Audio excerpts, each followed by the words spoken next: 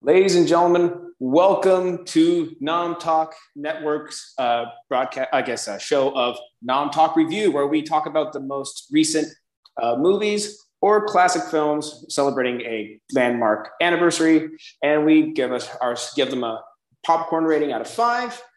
Tonight, we are going to be talking about something new that came out recently. It is Thor: Love and Thunder, the most recent film from Marvel Studios, starring Chris Hemsworth. I am joined tonight with my guests, Bill Waters, Marianne Butler, and Derrick Murray. Thanks so much for joining us today. This is my first time with you guys. I'm nervous. I found out you guys were from NerdBot and stuff, and I'm like, oh, okay, like, thanks for no warning. But we can do this. I'm a little nervous, but you're worthy. You're totally worthy. I'm totally worthy. I'm worthy of fine, Kenji, you are absolutely invited to the orgy. It's okay. It's okay. You're good. You know, as long as Zeus wants me at the orgy, I'm so happy.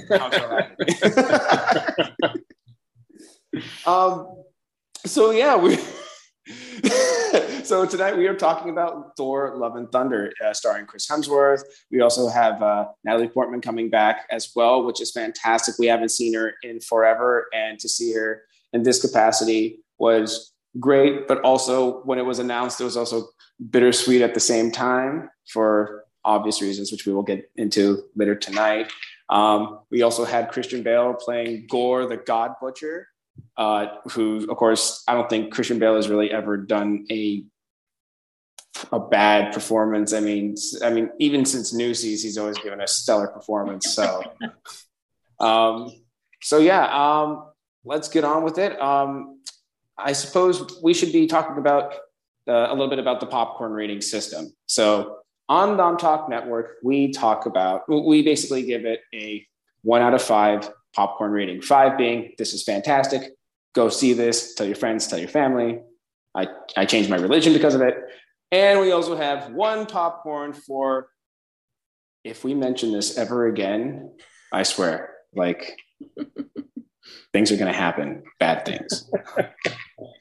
So with that being said, I would love to hear your guys' popcorn rating. Marianne, let's start with you. What was your popcorn rating for this? So I gave it a 3.5 popcorn rating, and that might seem low because I did really enjoy it, but there were a couple of things that I had personal questions, complaints, qualms about that I'm sure we'll get into throughout the episode, but 3.5 for me. Awesome. And Mr. Bill, how about you? 3. I got 3 nice, healthy, full popcorn buckets for me. So, yeah. Awesome. We got it. And Derrick, how about you?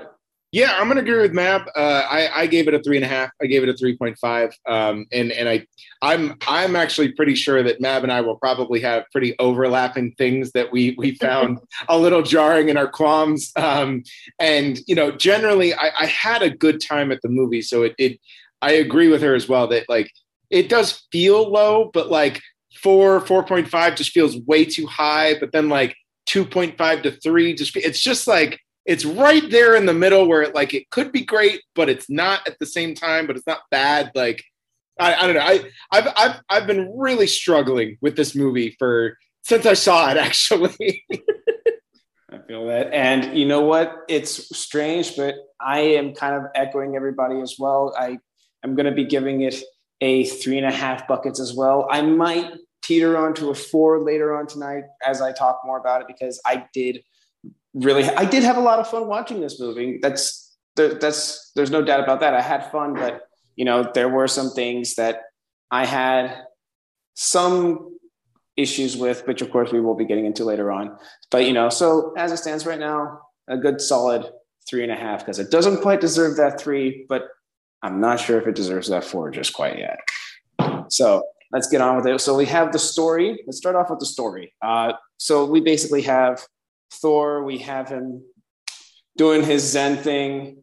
They're really leaning into the Jeff Bridges aspect of this, of Chris Hemsworth's Thor character, aren't they? Like, I mean, last time we had the dude, and now we've got essentially, you know, Kevin Flynn, the the user, essentially, for doing his. You're really messing with my Zen thing, man. Exactly. He's like doing that line. Yeah, he's doing the meditation thing. I love that he says like, "Oh, I absolutely despise meditating. It makes me even angrier." But with that said, like, we see him. He's essentially being a hero, doing what he can to fill this void that's inside of him, and we later on find out it's because Peter Quill tells him he's been hanging out with the Guardians for a while, and Peter Quill tells him, you need someone that you love. I have people that I love, and that's what keeps me going. You need to find love. And so I love that that's kind of like the central thing about it, but it's also it's cheesy, but it works at the same time. I don't know, there's a lot of movies where it's like, oh, it was love all along, or oh, it was hope all along, kind of thing. But with that said, I liked how they kind of used it. But yeah, we've got Natalie Portman coming back doing her as Jane Foster. We find out very early on that she's got like stage 4 cancer, which if anyone knows anything about the comic books, we knew that this was happening before they even mentioned it in the movies. Of course, with that being said, hijinks ensue. We have Christian Bale kidnapping kids. As he does, as this creepy man that he does, as the creepy man that he is. I also love that we also have like this interesting thing where we have Mjolnir reforged in a way coming back, but then there's this interesting I love that they make the hammers sentient in a way that they have these personalities and stuff that's very interesting. But I'm going all over the place, like the story wise. Like the movie, like yeah, exactly. It is true. I am going story. Yeah, it is true. The movie was very discombobulated. It did seem like we were introducing a lot of different interesting elements, which I felt like were needed in a way, but also I felt extremely throwaway. Like, for instance, I kind of hated that we had introduced Lady Sif just to not use her again. Like it's the whole thing with Thor Ragnarok all over again. Yeah. Where we brought in the 3, we had brought in Hogan, we brought in, all these different characters, and they ended up just getting killed immediately. We don't see them doing anything kind of like that. We also had the introduction of Heimdall's son. Axel is the name he wants to go with. It's the name of a pop singer that I heard that I really like. Okay, fine. Astrid is a great name. Your father gave you a great name. Yeah, it's I'm all for Taika Waititi. I love what he does, and I think he, really it's a weird thing in where we are right now, because I feel like because Taika Waititi has his hand in everything, and he's literally shown up in basically every major project in the last, 3 or 4 years. I think there's a little Waititi fatigue, and I think coming into Thor: Love and Thunder off the heels of something like Ragnarok, where when Ragnarok launched, it was fresh and different and so unique, and Taika Waititi's voice was just completely unheard of in the MCU. And then you fast forward and there's a little bit of kind of a turning point where people feel like, I've decided Taika Waititi is not for me. And Marvel was like, well, no, he's got to be for everybody. Here's Taika Waititi Unchained. And it's almost too much. It's almost too much Waititi. And I say that as somebody who genuinely loves what he does. But it does feel like Taika is very much about creating giant films and then cutting them down through test audiences. Hi, Stormbreaker. He made a 4-hour cut of this movie. And typically what he does is he'll literally keep editing it and editing it and editing it as he does test audiences to find like the best balance of what he has. I don't know that he got that kind of leeway. As much as Marvel kind of gave him the reins, I don't think he actually got to like edit and cut the film that he wants. And a lot of the actors have come out and said like, yeah, there's a whole other movie going on that just literally doesn't show up. The Guardians are in it more. Peter Dinklage is supposed to come back. There's all kinds of things that are missing from that. And I think one of my biggest gripes is it feels like that. Like you can feel the gaps of things that are missing because everything's all over the place. And yeah, it kind of works and kind of doesn't. But when it doesn't, you can tell that like, yeah, there's Guardians missing here. And like, you can tell that like, yeah, there's parts of Omnipotent City missing here. And there's a planet missing here. And there's gore butchering gods that's missing here. And usually you don't feel that kind of editing missing in films but it just, everything about it just felt so undercooked. And so it's trying to do everything all at once, but it's not really baking everything all the way through to get like the actual cake. So then you just kind of have this push and pull where like half of it works and the other half doesn't. And now you're kind of like trying to figure out which one, does it bother you more than it loves? And you're not really sure which one you want. So I almost feel it wasn't enough, Taika. And that was the biggest issue I had, is because it did not feel like what he had established in Ragnarok. It felt more muted. It felt more safe and almost like you could guess what the next thing was going to be. Whereas with Ragnarok, you didn't have that. It was all kind of crazy and bright and Technicolor and Kirby-esque. And this one just didn't have, minus one or two moments, it didn't have that same feeling of newness and excitement. And I don't really think it's because we're familiar with his stuff. I think it's just because it got muted down, probably through the editing process, like you're talking about. I don't know. I was hoping for a bit more crazy than what we got. Bill, how do you feel? I mean, so overall the movie, I enjoyed it. I mean, I will totally admit that my favorite parts of the damn thing were Tooth Gnasher and Tooth Grinder, because those screaming goats were just the funniest shit to me. And they also screamed Taika. But to a kind of a point is, I haven't, until after seeing it, I haven't read the source material coming around into this series. And so it was kind of like, it was fun. I enjoyed it. I didn't know much of the background on characters, but it's not something that I'm going to run back and go see again anytime soon. It just wasn't that kind of an engaging thing. But again, it wasn't one of the MCU entries where I just patently found annoying, tedious, or stupid. A la Ultron, the second or third Iron Man movies, the Dark World. Is that the second Thor? The most forgettable film in all of the MCU. Like, when was the last time you watched it? Because the second one?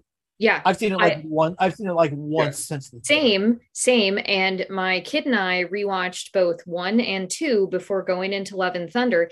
And 2 is not as bad as you remember. It's not. It's just you don't remember it. That's it. You just don't remember it. It's not a bad movie. Sorry to interrupt you, Bill, but the whole thing about each good Thor story that we have had, whether it is his individual film or his bits in other MCU films, they're always a love story at the core. There's always something that's motivating him or a character in his sphere that is a love story. And that is very similar to all of the Thor mythology. That is very similar to the comics. Like his storylines are always at their best when there is a love story there.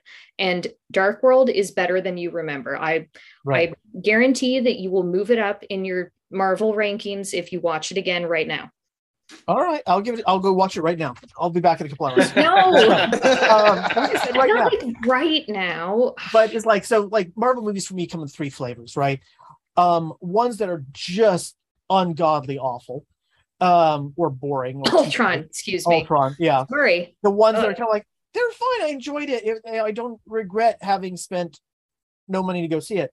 And then there's I will, if you find someone that hasn't seen it yet, like Ragnarok, it's like you grab them, sit them down with it. I want to watch you because you're going to laugh and have a blast with it. This one was fine. Yeah. And, had some cute parts. Seeing Portman back in it was fine. Again, all the characterization were fine, but it just kind of the Derrick's point, and you guys calling out, it's like it didn't all kind of go together for me as well as something. And it also didn't, and by its nature, this movie didn't have the emotional hooks. It's not like, oh, hey, we're getting all the Spider-Man back together again. Sorry, spoilers. To, you know, and that sort of a thing to have that sort of a impact. This was kind of like, hey, he's hanging out with his ex again, but it's kind of like the Stormbreaker jokes. After the first scene or two with the hammer glaring at Thor, we got it, jokes played, and then they just kind of drag it out. But what's interesting is hearing you guys talk about it. So why give it 3.5? Yeah, that's 7 out of 10, right? You're doing math. Why are you giving it that high a score? If it's kind of like, it is, or you're waffling on the thing, why isn't it like 5.5? Because it did have those heavy, really well done emotional moments for me personally. Yeah. Everything with Gore, I loved. His motivation, while at times felt a little muddy, it was still very obvious and apparent. Like, you knew what his end game was. You knew what his motivation was for this entire thing. And his performance and his emotion throughout all of it really was compelling and kind of kept the entire thing together, I would argue. Yeah. And Portman, there was a scene or two where I felt like she wasn't really on her game, but she was pretty solid the entire time. Yeah. So there are definitely moments in here that I think are worth giving it that extra 0.5 point, if not a full 1.5. Whereas I do have some problems. Things like Taika promised us we were going to get Valkyrie's search for a queen in this film. During the initial press for this film, Taika promised us that we were going to see Valkyrie find her queen, that it was going to be the king finding his blah, blah, blah, blah, blah. Yeah. And we didn't get that. We never got, like, Valkyrie saying that she had a girlfriend who died is not the same thing. And that upsets me to no end. And then Bill and I had talked about this previously amongst ourselves, the fact that Mjolnir reforms for Jane after Thor tells it to. So does that mean she was actually worthy on her own? Or does that mean Mjolnir only did it because Thor told it to? And that changes the entire thing for me on a personal level, where it's like, why wasn't she worthy on her own? Yeah. Like that's bullshit in a way. I love you, Taika, but that's bullshit. And why was that not thought about? I think my 0.5 point comes from a lot of that stuff where it's like, when I talk about things being half baked, like I'll give this analogy. I love cookie dough, right? Cookie dough is like delicious, right? It's so good. But really what I want from cookie dough is the chocolate chip cookie. Like, I want to see how the chocolate chip cookie comes out. And for me, I feel like Thor Love and Thunder is just this giant wad of cookie dough, which it's great to eat and it's so much fun. But after you get through half of a Toll House roll, you're like, okay, but I want a Toll House cookie. So you're still getting a lot of what you want, but there's just that little, it's just not baked. Like, we didn't turn this movie up to 350 degrees and give us the full cookie. And so my hesitation in giving it a higher score is because all of that stuff is missing, but I know that all the framework is there. And so that framework is enough for me to give it a 0.5. And then also, honestly, one of the biggest reasons I'm giving it a 0.5 is that black and white scene where they go. That is some of the I have long lambasted Marvel for their horrible special effects, which they have no excuse for, because you can literally print money at any time. So pay your visual effects people better, treat them better, and give us better special effects, because that first scene where the god lifts up Gore and it's all just completely digital and it looks absolutely awful, and they're not even moving, and they have the bendy like I was like, what are you doing? Like, you are Marvel, you own the world, and this is the best you can get out of here. So it pisses me off. I hate that. But they do have a notorious reputation for being very difficult to work with if you're a VFX artist. Like, and all of that came out for sure. Well, not only that, you can also see that at the very end credits too. Like, I don't know if you saw, but there was like, usually you have like maybe like 3-4 VFX houses in the end credits. I almost saw like 6 or 7 VFX houses in this thing, and there were small VFX houses too. Like, there were like maybe 5 people per all palace. who are probably specialists in what they do. And I will say that I felt like the shadow creatures and monsters and that black and white scene looked fabulous. They looked so good. Wonderful. So good.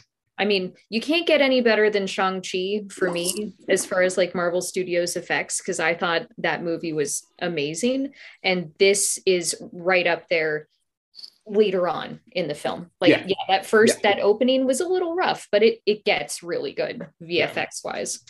Well, it actually makes you wonder if that's partially, if there was a lot of like last minute changes that had to happen. Like, because like, as we said, like Taika originally said, there's going to be a 4-hour cut, which who knows, that search for the Valkyrie's search for a queen is probably somewhere in that 4-hour cut. Release the Waititi cut.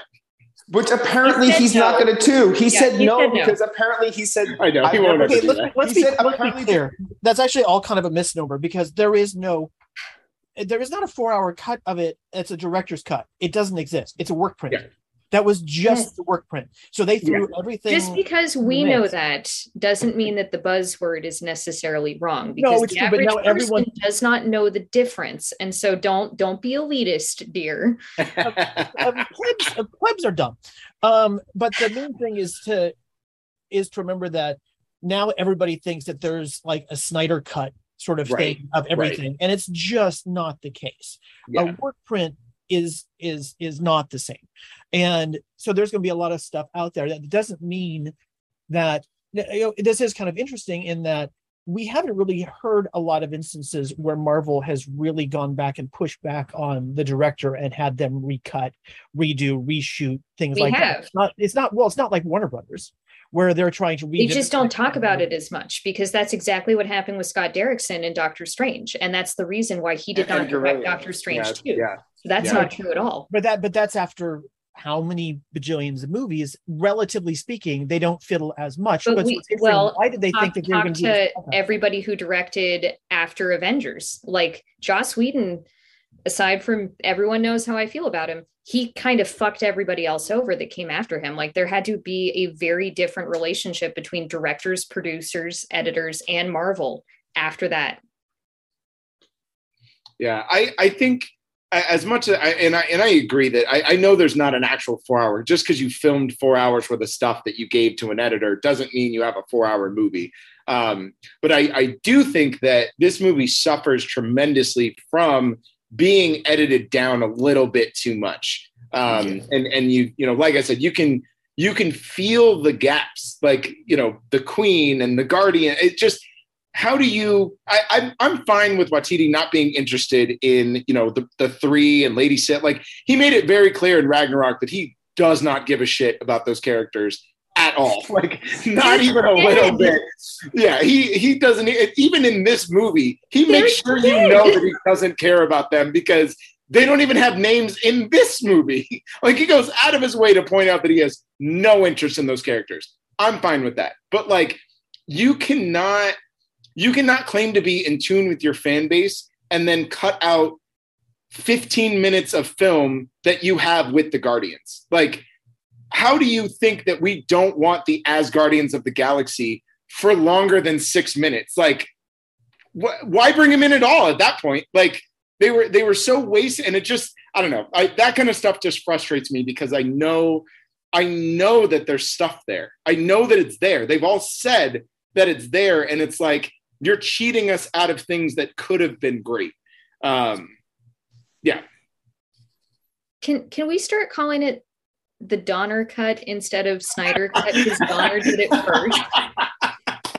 That's for you, Bill. It does feel better. It does feel Donner first, then Ridley. Then we can eventually get to the Ridley twice because Kingdom of Heaven also. And then, later on. Yeah. You're muted, dear. The De Lauzarica cut. Oh, yes. Okay. Sorry. Now we're getting nerdy. Okay. Film you can't bring 3 nerdbot people together and expect it not to nerd out. That's. I know. Sorry. Oh no. I no. Honestly, I love it. I welcome it. I'm giddy. Like everyone's on the same level as me when it comes to this stuff. I feel like in this group chat for the first. I'm happy. I'm happy we're all here. Actually, this is also a great way to segue into, we were talking about characters. Let's talk about the casting first of all, we got Chris Hemsworth doing his thing again. I feel like I guess I don't know. Do we really need to dive really deeply into this? Because I feel like he's been rinsing, repeating what he's kind of been giving us so far, and it's been working. I don't know. I wish he would have gone a little bit deeper in this film. We see nuggets of it. He gets a couple of really great emotional depth scenes, but I felt like he needed a little bit more, and he's capable of it. We know that in the moments that we get, it's really, really good, but you're showing us somebody like Christian Bale, and it feels like there's a level there. And sure, there's the whole thing where you can't have it be all one level the entire time, but I argue that you should, where everyone's at the same performance level. And I feel like he was almost there, and he was there a couple of times, but I don't know, it was lacking a little bit for me. But how great is it that we got all his kids in this movie? Like, that makes me so happy. And his brother. This is one of the few times, jumping ahead a little bit, but this is one of the few times where you have an entire, I don't have kids, and I hate kids in movies most of the time. I can't stand the adventures in babysitting trope. Like, it just irritates the hell out of me. Star Wars is like the biggest offender. I know. The idea that like the hero's journey can only exist if you have a child that you have to protect. It drives me nuts. I can't stand it. It grates on me, and everyone does it. Star Wars is the worst, and Marvel kind of moves towards that direction sometimes too. So, but I thought as soon as he gave these kids powers, I was like, this is going to be awful. And I genuinely loved it. Like, it was just the right amount of absolute ridiculous insanity that I wanted from this movie from start to finish. And I was like, yes, give me more child powers of Zeus killing shadow monsters with stuffed animal bunnies. I am so on board for this. But yeah, I thought that was great that, like, the kids were in there. I thought they did a really good job. And yeah, I mean, Hemsworth's relationship to Thor is so strange, because we've seen so many different iterations of him. We've seen him go from Thor 1 and 2, where he's, kind of miserable, and it really limits the range that he has, and he doesn't like doing that. And then you get this brilliant breath of life in Ragnarok, where it's like, oh, this guy's got chops for days. Like, he can just slay scenery with improv and comedy, and he's charming and he's fun. And then you go into all the Avenger movies after that, and he's got this beautiful blend of absolute dude love ridiculousness to, I was just rewatching Infinity War, and that scene with him and Rocket, and he's just having this, he's like one sentence away from an absolute God breakdown. And he's absolutely amazing. He's incredible. And I wished for Love and Thunder that we got a little bit more of that balance, because you're right, Matt, they give him a number of options to be able to tap into those things, but he's not quite at that level where, like, when he needs to be silly, he can be silly in the right doses. When he needs to be serious, he doesn't really go to the level that, like, Christian Bale does. And I don't think you necessarily need to, but at the same time, you kind of do. Because the one time where everybody's on the same page is when Christian Bale is chewing through scenery, basically taunting all of them individually and wrapping them in the shadow realm. That to me was like, that is the pinnacle of all of their performances at that point. Like, everybody's in sync. Everybody's on tune. Christian Bale is just having a goddamn blast being horribly sadistically sinister. And it's wonderful. And I love the comedy and I love all of that, but every time it got deeper, I wanted it to go to that level every time, and it just doesn't. So. No, I agree. I totally agree. Bill, how about you? What are your thoughts on Chris Hemsworth's performance in this movie? Oh, he's fine. I actually think he's progressively kind of like settled in to playing Thor over the time, so he kind of embodies it more and more. I'll actually, touch on, amongst the various Chris's, Star-Lord did not look good in this. He's been losing weight off of it, and it's not looking particularly healthy on him of a sort. And also with everything else is kind of seeing him bouncing around and him kind of playing the slightly, annoying man-child thing. It's grating more for him to continue playing it, as opposed to Thor, who's still he's always kind of like the overly pampered Asgardian god type, and he kind of plays fish out of water a little bit more convincingly, and it's kind of more fun to watch than Star-Lord doing it at this point. He's more feeling like some sort of over-entitled broski.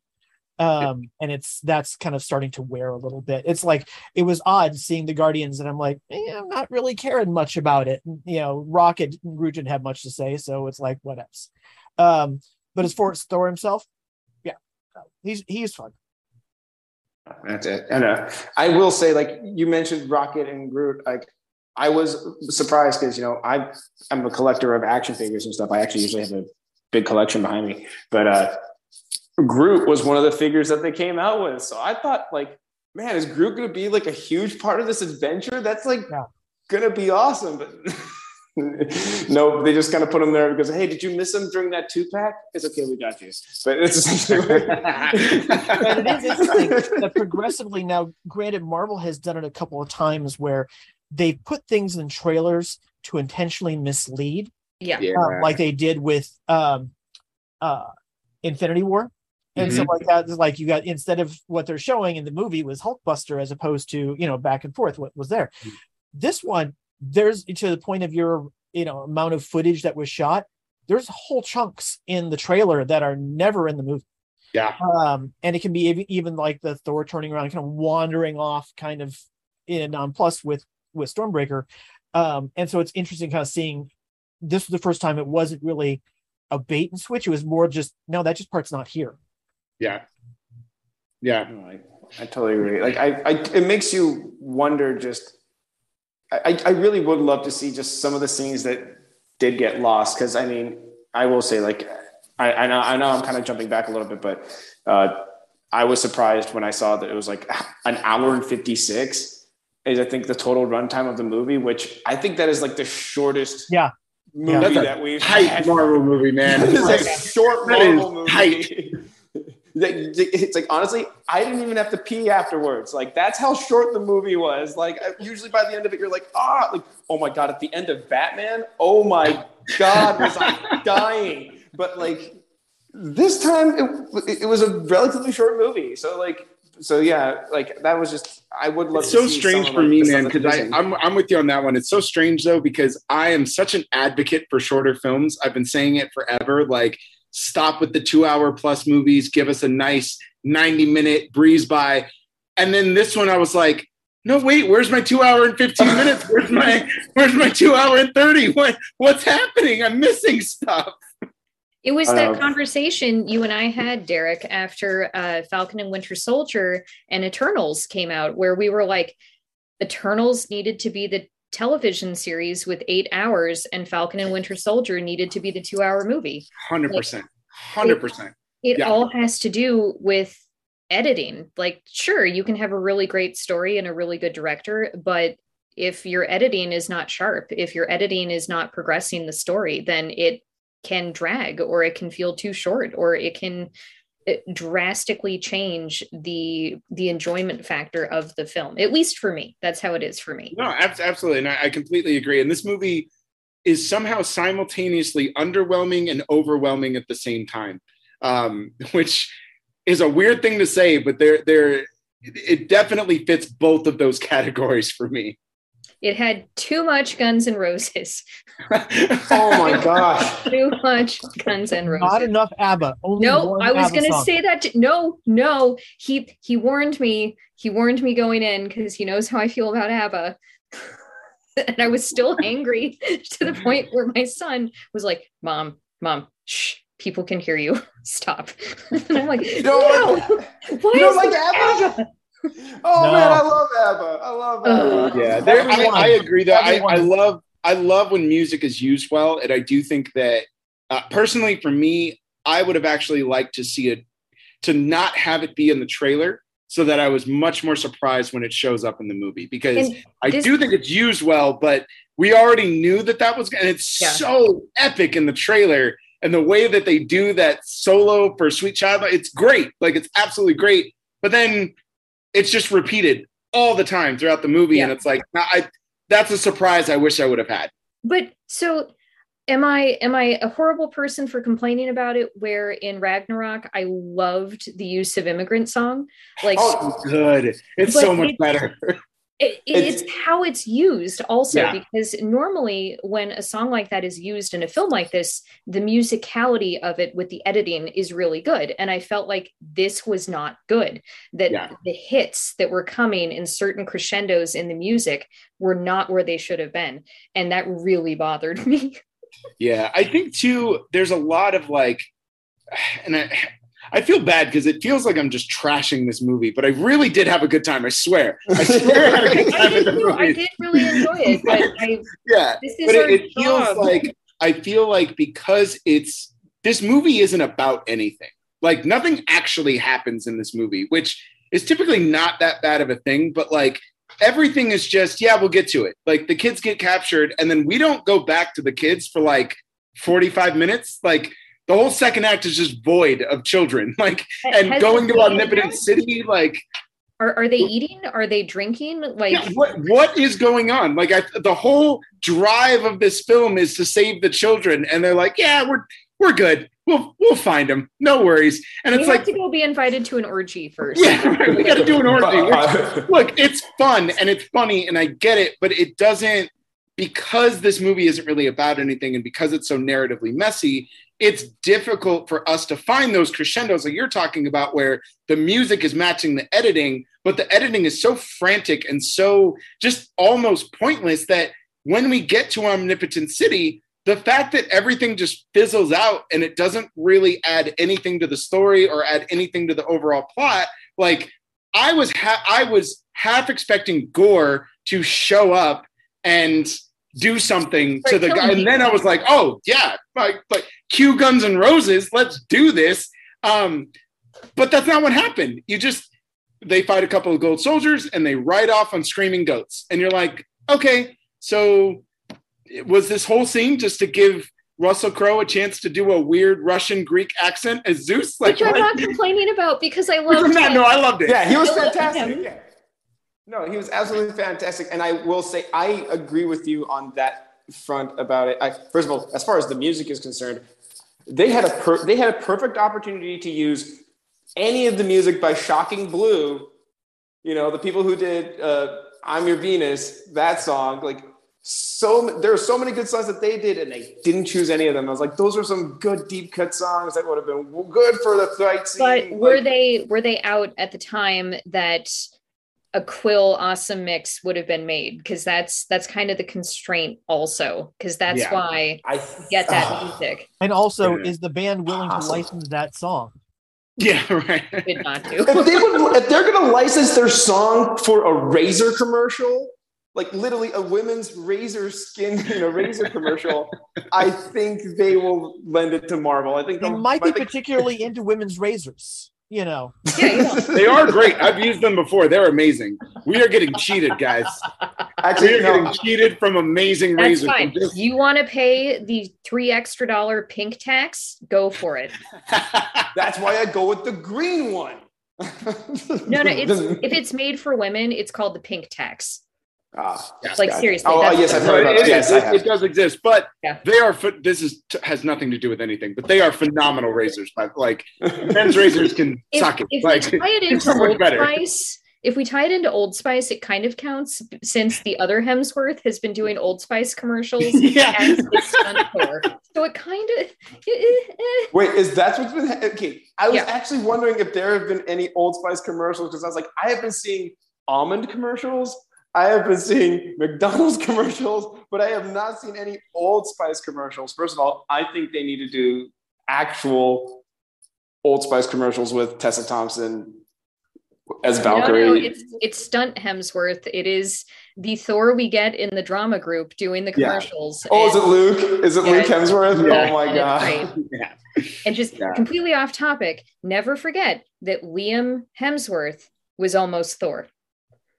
Oh, yeah, that's right. Chris was not the first pick. Chris did not do well on his audition, and Liam was in the final, I think it was like the final 3 or 4 people, and Chris didn't think that he was ever going to get it. And something happened where none of the other candidates really nailed their final audition, and they brought Chris back in. And so we almost had a very, very young Liam.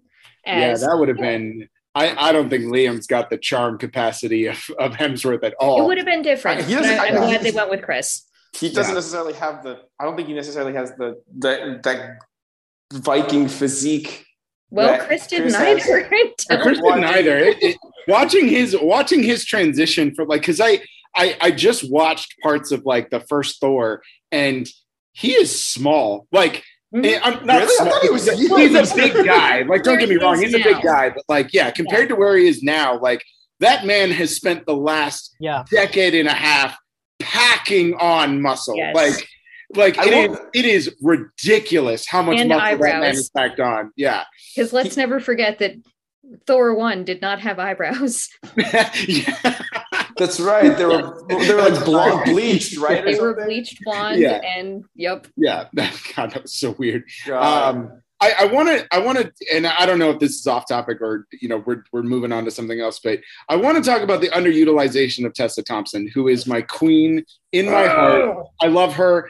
There is nothing she does that is bad. I have followed her career for a while now, and she is just, man, we do not deserve her. And I could not believe how underutilized she was. Like it irritated me to my core because and every time she's on screen, I'm just like, yes, where is more of this? Why are we taking her out of the fight? Why are we limiting her screen time? And she brings out the best of Natalie Portman, honestly. Like, I don't actually find the banter between Chris and Natalie that good, honestly. I don't think he brings out the best in her. I think when they're having their more serious moments, I think that's when they shine the best. But in a lot of their comedic stuff, I didn't really feel landed. I didn't like a lot of the catchphrase conversations they were having. But every time she paired with Tessa Thompson, I was like, yes, give me this buddy cop movie I didn't know I needed. Like, give me the Valkyrie Mighty Thor Disney Plus series, because I am signing up today for that. And it just seemed such a strange thing to underutilize such an amazing character, especially coming off the heels of something like Ragnarok, where she just literally explodes onto the scene and is just one of the best parts of that movie. Like, she's absolutely wonderful. Mm-hmm. And the fact that Taika Waititi was like, yeah, she's all right. And I'm like, what, are you high? What are you doing? I mean, probably. Yeah, well, yes. Probably. But that was also a very big disappointment for me going in, because again, we've been told all this stuff about how her character was super important and that we were going to get this whole other story about her quest, and we didn't get that. And I'm still mad about it. Like, I'm hoping we get more focused on her eventually, but I was disappointed. Yeah. No, I agree. We didn't get enough. I feel like there was a lot of, I don't know. This movie definitely just ultimately felt like made you wanting more.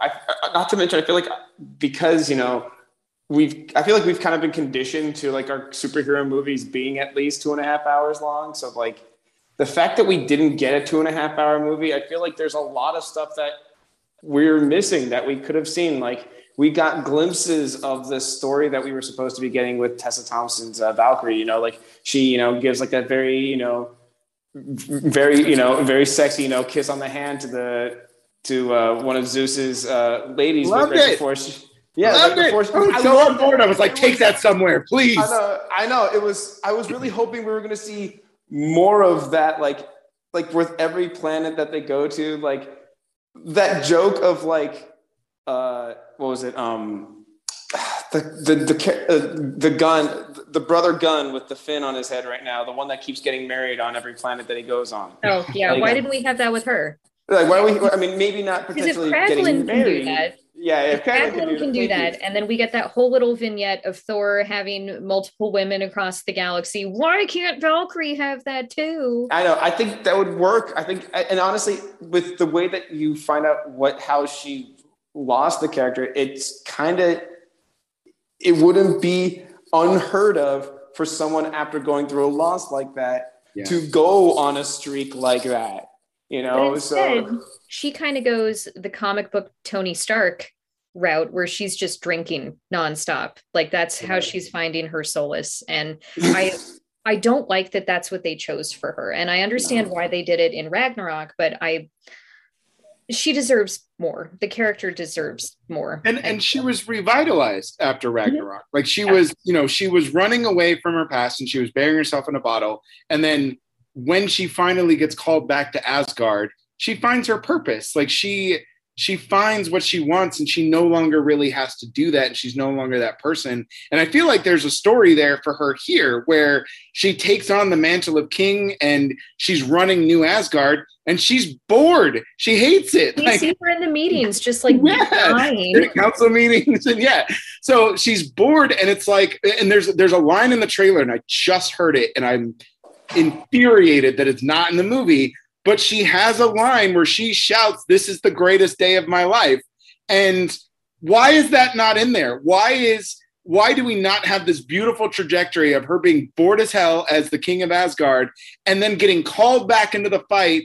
And she is a warrior. Like everything about her is a warrior. And so her being revitalized by being back in the fight and just loving every second of the battle, like that's a whole story that you can flesh out without taking time away from anything else. And they just kind of were like, yeah, we're not interested. It's like, but why? I'm interested.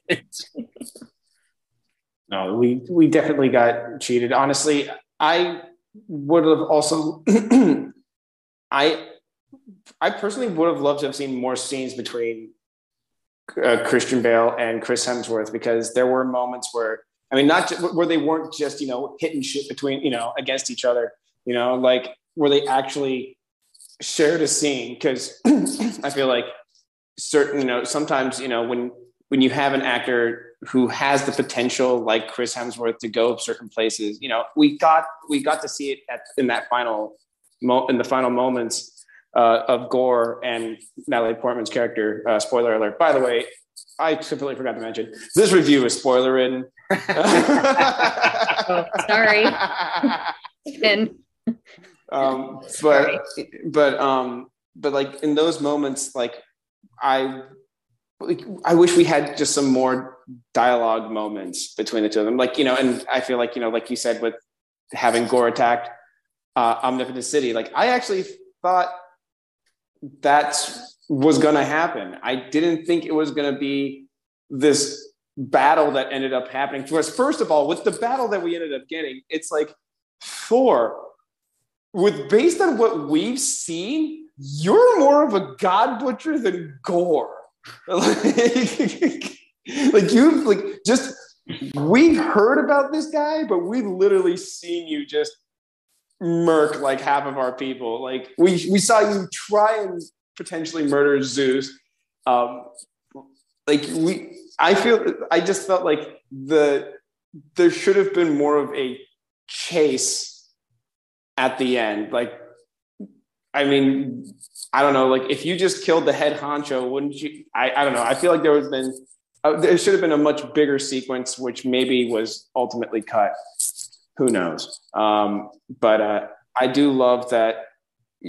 Bill, you mentioned the goats earlier. In and of themselves, like I found myself laughing every second, every time that they screamed. I don't know why. It's so simple, but something about those goats. I'm glad they didn't do it a whole other scene though, because the amount that was in it, I felt was perfect. Like any more would have been too much. Yeah. Well, once they had the one of them basically running into the planet, and then impact and planet, pause for a half a beat, and then the scream. It's like that was awesome. I was loving it. I mean, that was literally that cut that tension with a butter knife kind of, with a knife kind of moment, like it was just, it was definitely necessary. We required it. And like, I 100% agree, it was utilized just the right amount. I'm actually gonna switch gears a little bit, and I'm gonna give this film a compliment because I haven't done that this entire time. That's not true. You've given it a compliment. I feel like I'm trashing this film more than the 3.5 says that I am. But one thing I do think that this film does actually better than Ragnarok is that type of thing that you're talking about, Bill. Is this as wild and all over the place as it is, as far as editing and narrative and storytelling and whatever, it is a lot more mature in the way that it handles its deeper moments. And that has always been my frustration with Ragnarok. I love Ragnarok with my whole heart, but I can't stand the way that the humor undercuts anything important. Any big thing that happens, there's a joke. And it literally takes you out of, and the scene I always talk about is when Asgard gets destroyed, there's no need for a joke there. Like, we should just sit with the tragedy of watching Asgard get destroyed. But Korg's got to make a comment. And it's just kind of like, okay, well, that just took all the wind out of the sails at that point. And I feel like this movie balances that out much better. We don't get a lot of that. When serious moments happen, we're allowed to kind of just sit with them and just rest with them and just let them kind of marinate. So there's a little bit more of a maturity here than there was in Ragnarok when it comes to the balance of humor and heart. Oh, I agree. I will say, like, speaking of like that balance, I felt that it was well done. But my girlfriend, actually, who isn't a big Marvel person, she isn't into the mythos as much as I am. She actually, first of all, really appreciated that there was like that recap, because she kind of was like, wait, what do I need to know going into this? And I kind of was going, well, do you need to see Thor Ragnarok, or do you need to see Infinity War? And before I could even give her an answer, we ended up having to see the movie. But she really appreciated it. But one of the things that she was actually really surprised about was the fact that the cancer storyline with Jane Foster. She was like, I didn't think that a superhero movie would go to this place. Like, like people usually go to these movies to think about this stuff. They did in Guardians of the Galaxy. Like, did everyone forget about Quill's mom? Because that is a gut punch, that entire sequence. Like, that was one of the beautiful, emotional, very truthful things that James Gunn brought to the MCU, was that whole sequence. And I've seen a lot of people talking about this use of Jane Foster and her cancer, just going, wow, this is so brave that they put this in there. And I'm like, really? Because we've had this. Like, we have had this before. That's not to take anything away from this story and this usage. And I was one of the people that, as soon as the comic was announced, when we were getting the Mighty Thor with Jane Foster and everything, I went out and bought all the issues, and I loved them. And so I was very excited to see this storyline brought to the film. And a couple of those moments with the beautiful recreation of Joyce Chin's comic art cover. Oh, amazing. Oh yeah. It was, I would definitely agree. Like I didn't go as far as you did. I definitely have read the Lady Thor comic line, but you bought every issue? Wow. Yeah. I mean, that must have. It's good. I would love that. I mean, because it's a great storyline. No, I think the writing is absolutely fantastic in it. And to be really honest, I had completely forgotten about the whole Peter Quill mom storyline. I mean, after how many movies deep are we now? Which is fair. I'm not trying to beat up on anyone who did. It's just the fact that it is in there. We have had this before. So this isn't the first. This is just another one. That's not to say that it's bad. That's not to take away from it or anything. It's just, yeah. Absolutely. No. I will, you were talking, I would love to praise the fact that we do have, that we did get to have the younger Hemsworths, not just Liam, but we got the little Hemsworths. We got two of Chris's sons. They both play young Thor in that beautiful montage flashback sequence where we do see him in his classic comic outfit, which was so great. And I'm like, no, why can't we have more of that? And then Gore, the God Butcher's daughter, is played by Chris's daughter. And that was pretty awesome. No, it was, I will say, like, I actually didn't know that she was going to be in the movie originally. I had originally known about the sons, which, of course, to me personally, it's just me as a movie viewer, which I know it's hard to find kids that can act and look like your main character. But the biggest thing that always drove me nuts was that you'd see a kid and then you're told, oh, by the way, this kid is now Ewan McGregor. And you're like, is it though? So the fact that we actually got, actual young Thors that look like young Hemsworth. That are young Thor. Yeah. That are actually young Thor.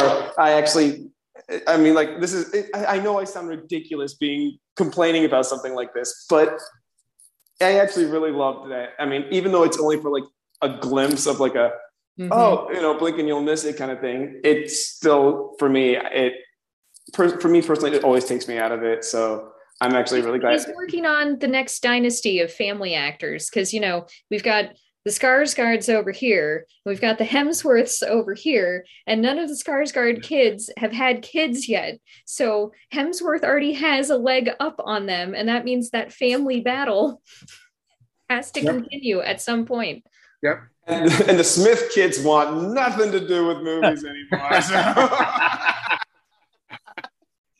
I mean, this was long before February, okay? Like, Jaden wanted nothing to do with his dad after Earth? Yeah, no kidding. Oh, gosh. But I will say, like, the performance that we got from his daughter, though, Ilya. India Rose was phenomenal. Like, she, I mean, that is one of the things that I will say, like, sometimes I feel like parents who are producers for film, sometimes they will put their kids into movies because it's like, oh, I want my kid in a movie when they can't act for shit. But, she was good. Good. Like, as far as child actors go, she actually was fairly good. And I actually didn't have any complaints, honestly. I actually could probably say that about all the kids actually that were in this movie. Like, they were all very good. All the ones that ended up having to say something, I feel. I don't know. What do you guys think?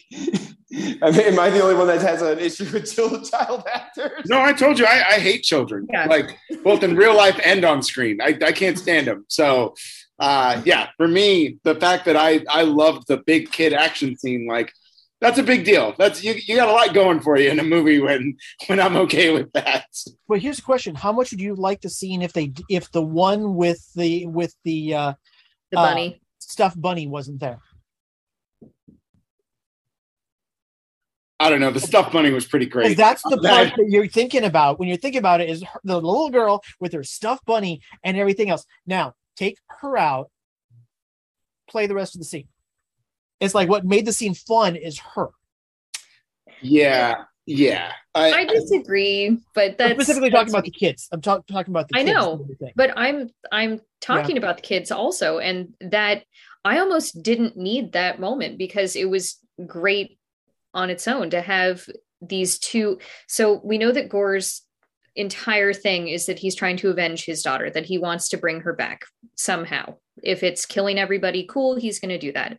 But having the thing that leads to his eventual downfall being an army of kids, I felt was a really nice poetic turn. And the fact that we know that Thor is kind of like, kids, I don't know about that. And here he is using this resource he wasn't expecting to do this thing. I enjoyed it. And I don't think that the bunny being there really made it better for me personally. Cool.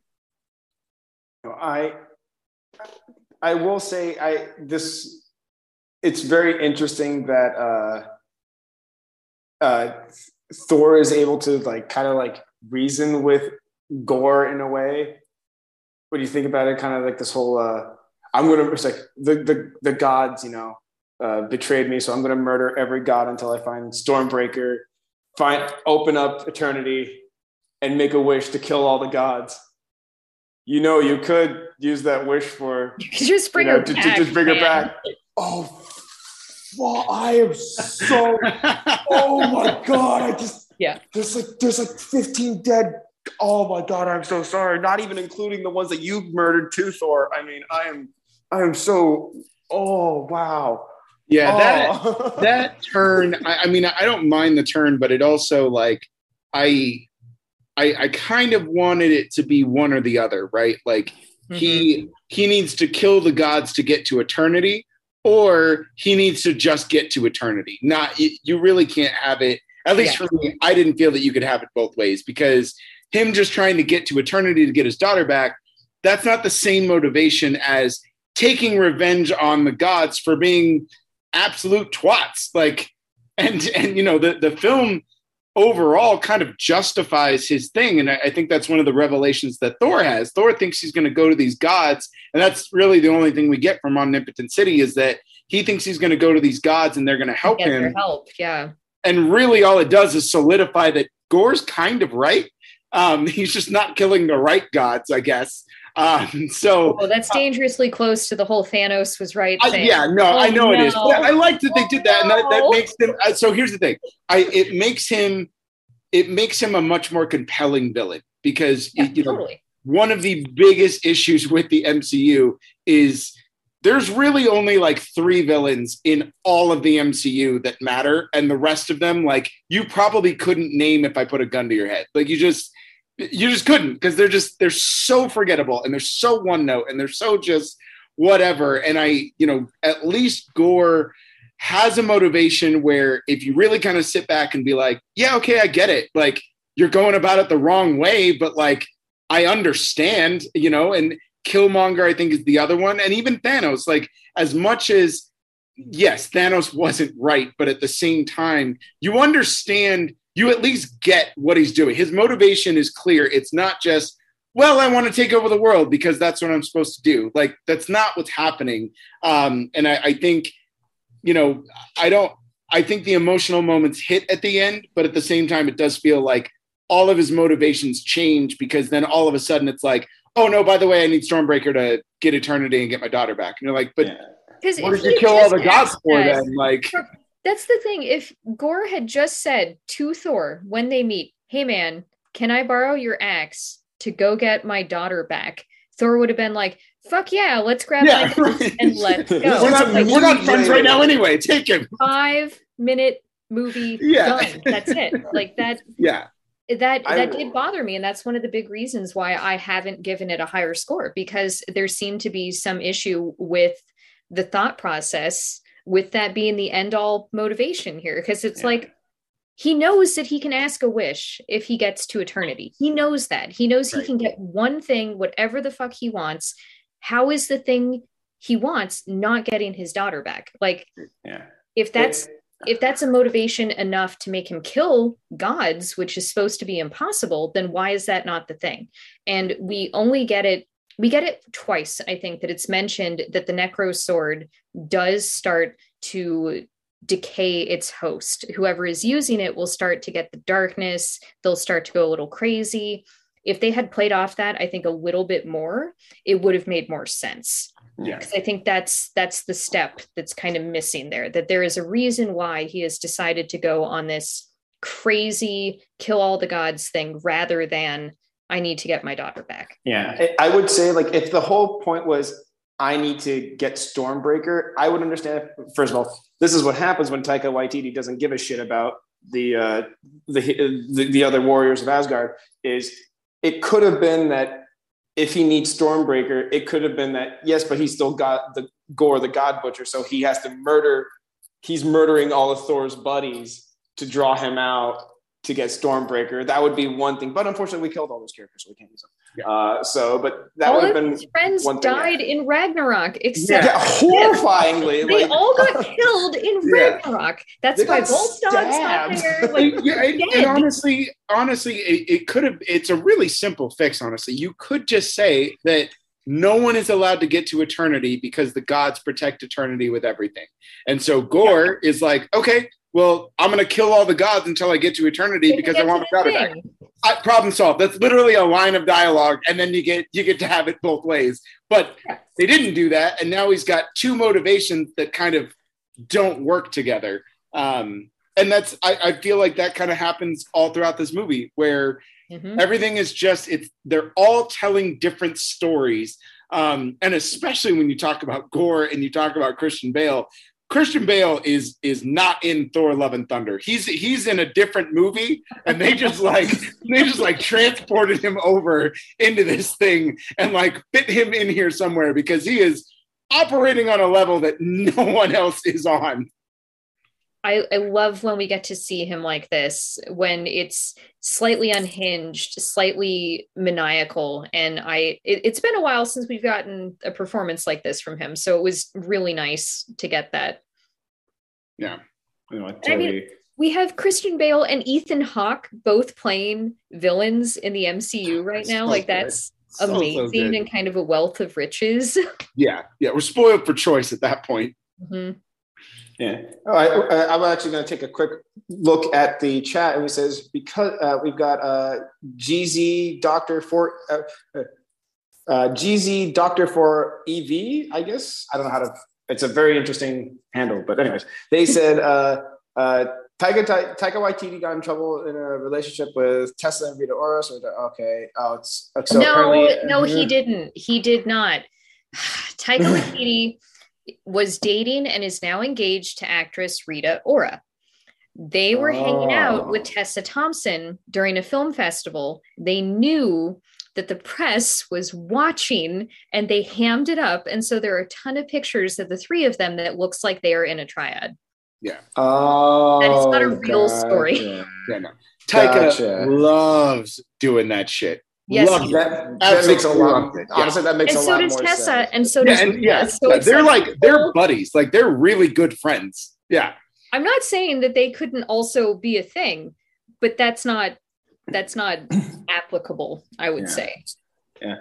And he also pointed out, because of time travel and magic, you didn't have to feel sorry for Natalie Portman's character, because Thor can either go to eternity later and ask to bring her back, or he can go to Doctor Strange and have him reverse time. Unfortunately, we don't really have, other than the time stone, we actually don't have very good ways of traveling through time. I mean, Stark's time machine is technically destroyed. I guess it's not. I guess it's still around, but we've already determined that changing time doesn't change your present.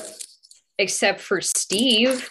For some reason. And Loki and everybody else. So no, I don't buy that at all. Every time I watch that scene, I'm just like, you're not obeying your own rules, so stop making one up. Like, do the Back to the Future thing, or don't do it at all. From him, but that's what everyone's wanted from the Boy Scout from the beginning, right? And he finally does it. So I'm like kind of proud of him that he did it.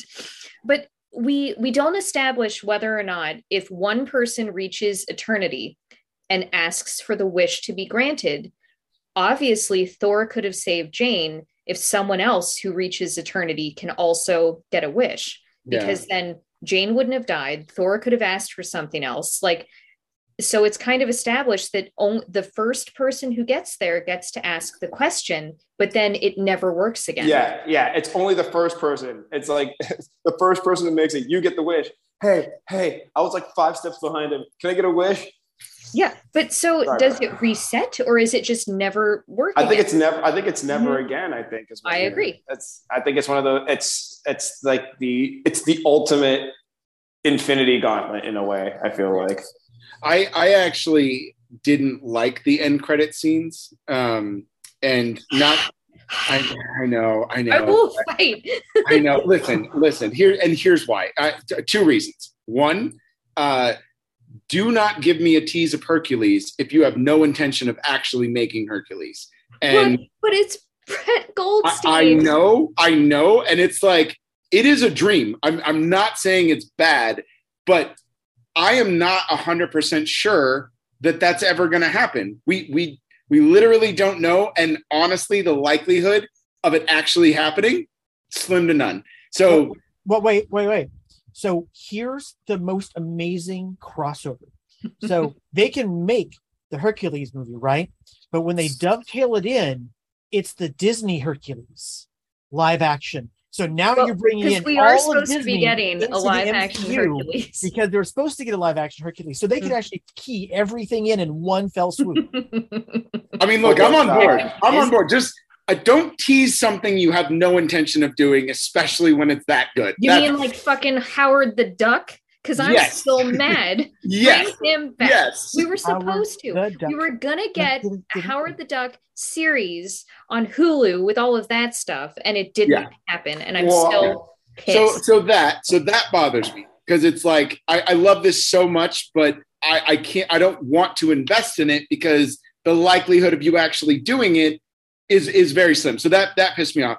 But then the second one, I don't think we'll get him in his own film. I think we will see him again, but I don't think he'll get like a solo thing. And I'm fine with him just like, if you're going to make Thor 4, right? Thor 5. Thor 5. Thor 5. God. If you're just going to Fast and the Furious this guy and just make him your staple, that's fine. Family, come on. Dominic Toretto's just got a major boner. Calm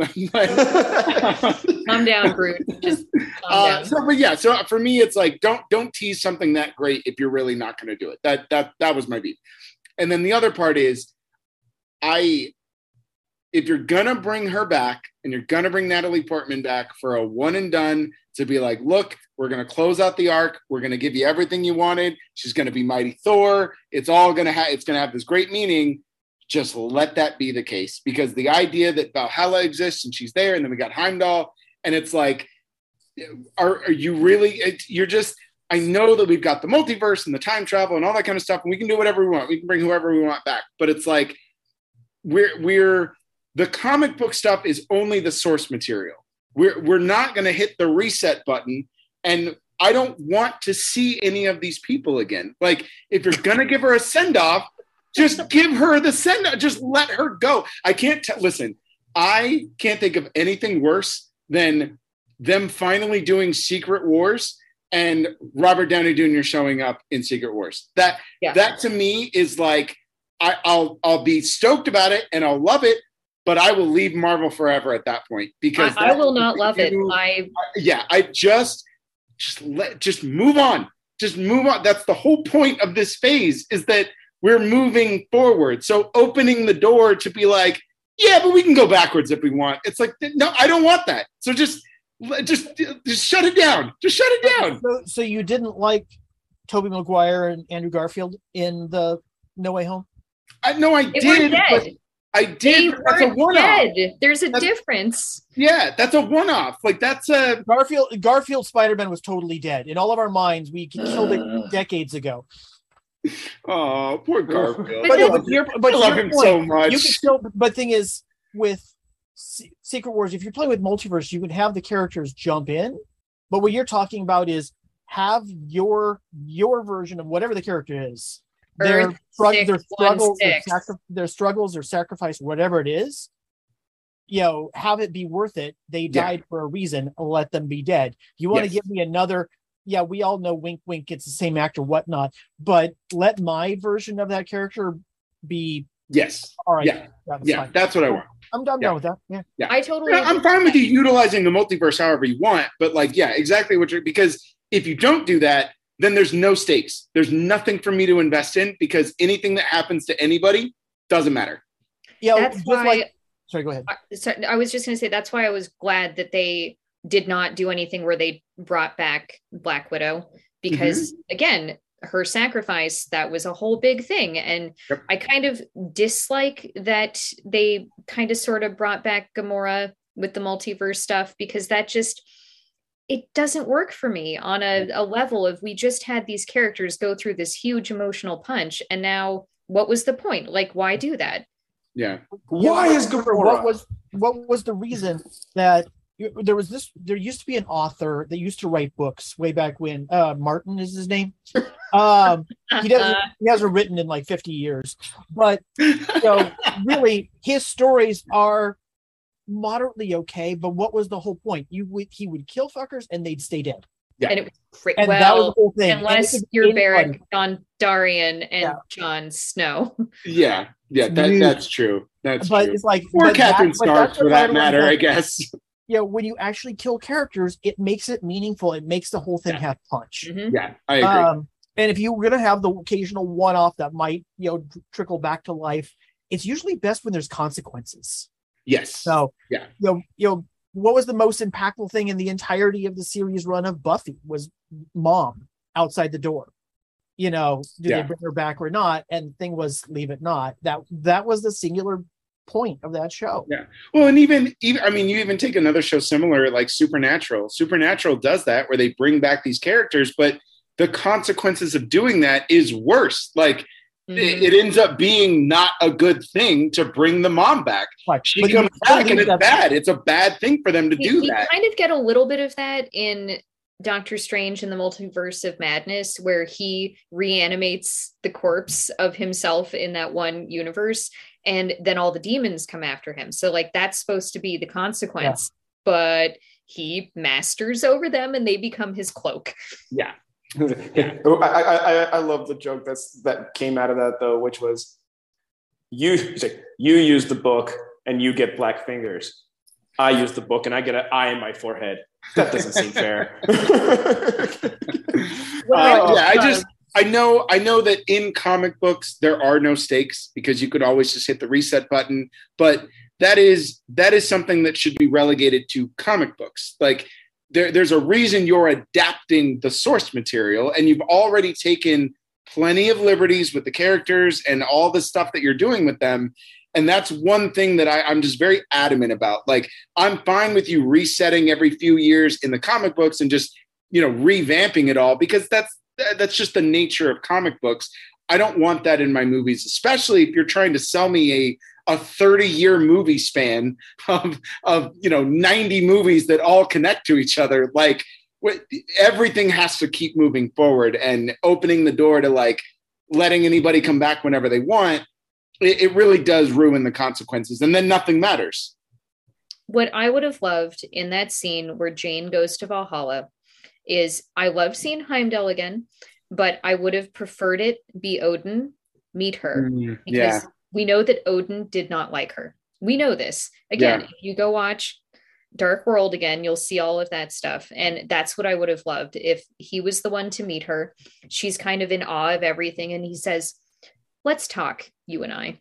Something like that. Just something very, okay, fine. You're here. Clearly you have done something right. And that's it, because that makes it very kind of open and shut.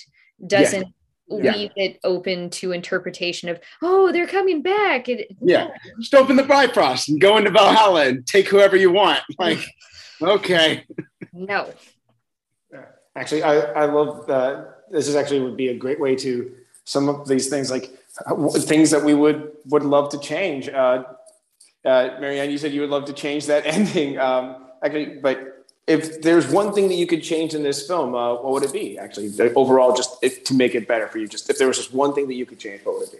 I wanted Valkyrie to find her queen. That's what I wanted. I wanted Valkyrie to have a love interest. I wanted that journey. I wanted a bit more redemption for her, because we had it already, and now she's king and doing all the king stuff. And why can't she also have her hero's journey built into that? Like, that's what I wanted.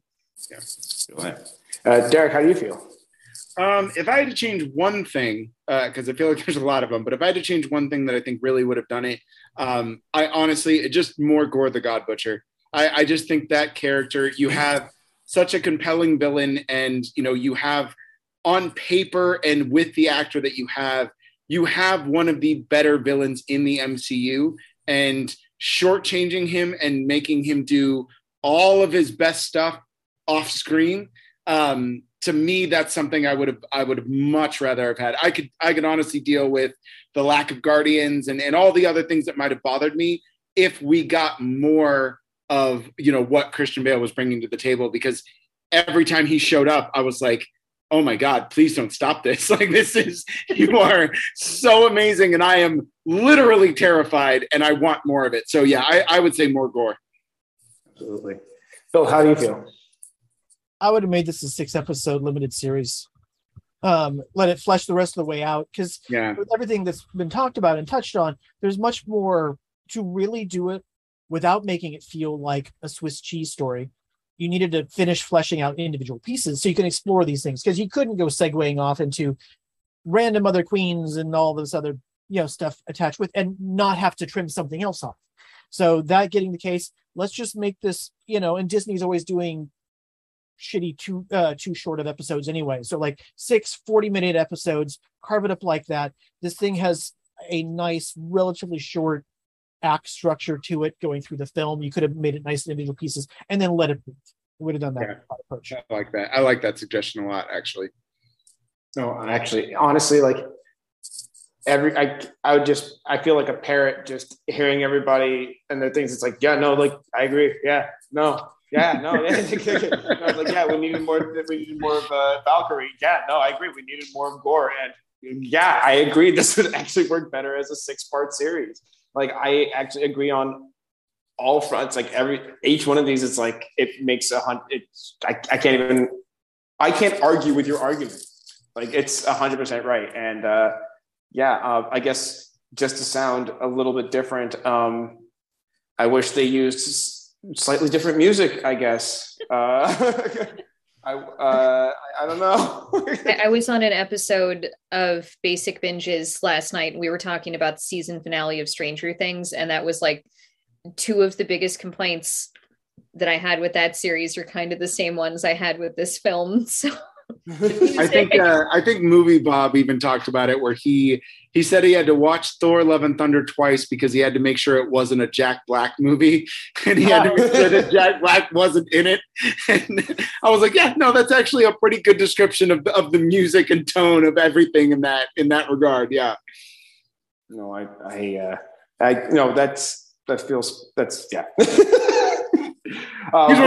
He's like the god of my reviews. I love everything he does. Because he's the best. Yeah. He's so good. I love him so much. I watched his review before I saw the movie because he didn't do the spoilers, and he said that, and then I watched it. And I was like, yeah, no, that's 100% right. I will say I love that we were actually able to come together and talk about this movie. As much as we were dunking on this movie, there is a lot of stuff that we also were able to find that we enjoyed. And I'm glad that we all got to share that. I am so glad you guys were able to join me. Where would our viewers be able to find you guys on the social medias? Marianne, where can we find you? I am editor-in-chief for nerdbot.com. So that's where you can find me, nerdbot.com. Awesome. Derrick, where can we find you? Yeah, I mean, you can find me on social media at DRock Comedy. That's DROK Comedy on Twitter and Instagram. You can just look me up on Facebook as Derrick Murray. But yeah, nerdbot.com, greatest website in the world. Read Nerdbot. There's always new stuff out there. But yeah, you can find all kinds of reviews and things on there from me and from us. So awesome. And Bill, where can we find you? Why break a trend? You can find me at nerdbot.com. And next week, find me running around San Diego. Oh, that's right. Yep, that's right. We'll all be there for different reasons, doing different things, actually. Everyone but me. Oh, man. I really wanted to go this year. Like, I feel like this year would have been like the year it would have been pretty easy to go. But, so go. Yeah, now it's too late. Now it's too late. Why is it too late? I mean, I'm pretty sure the tickets are sold out now. I'm pretty sure. Hold that thought. We'll get that.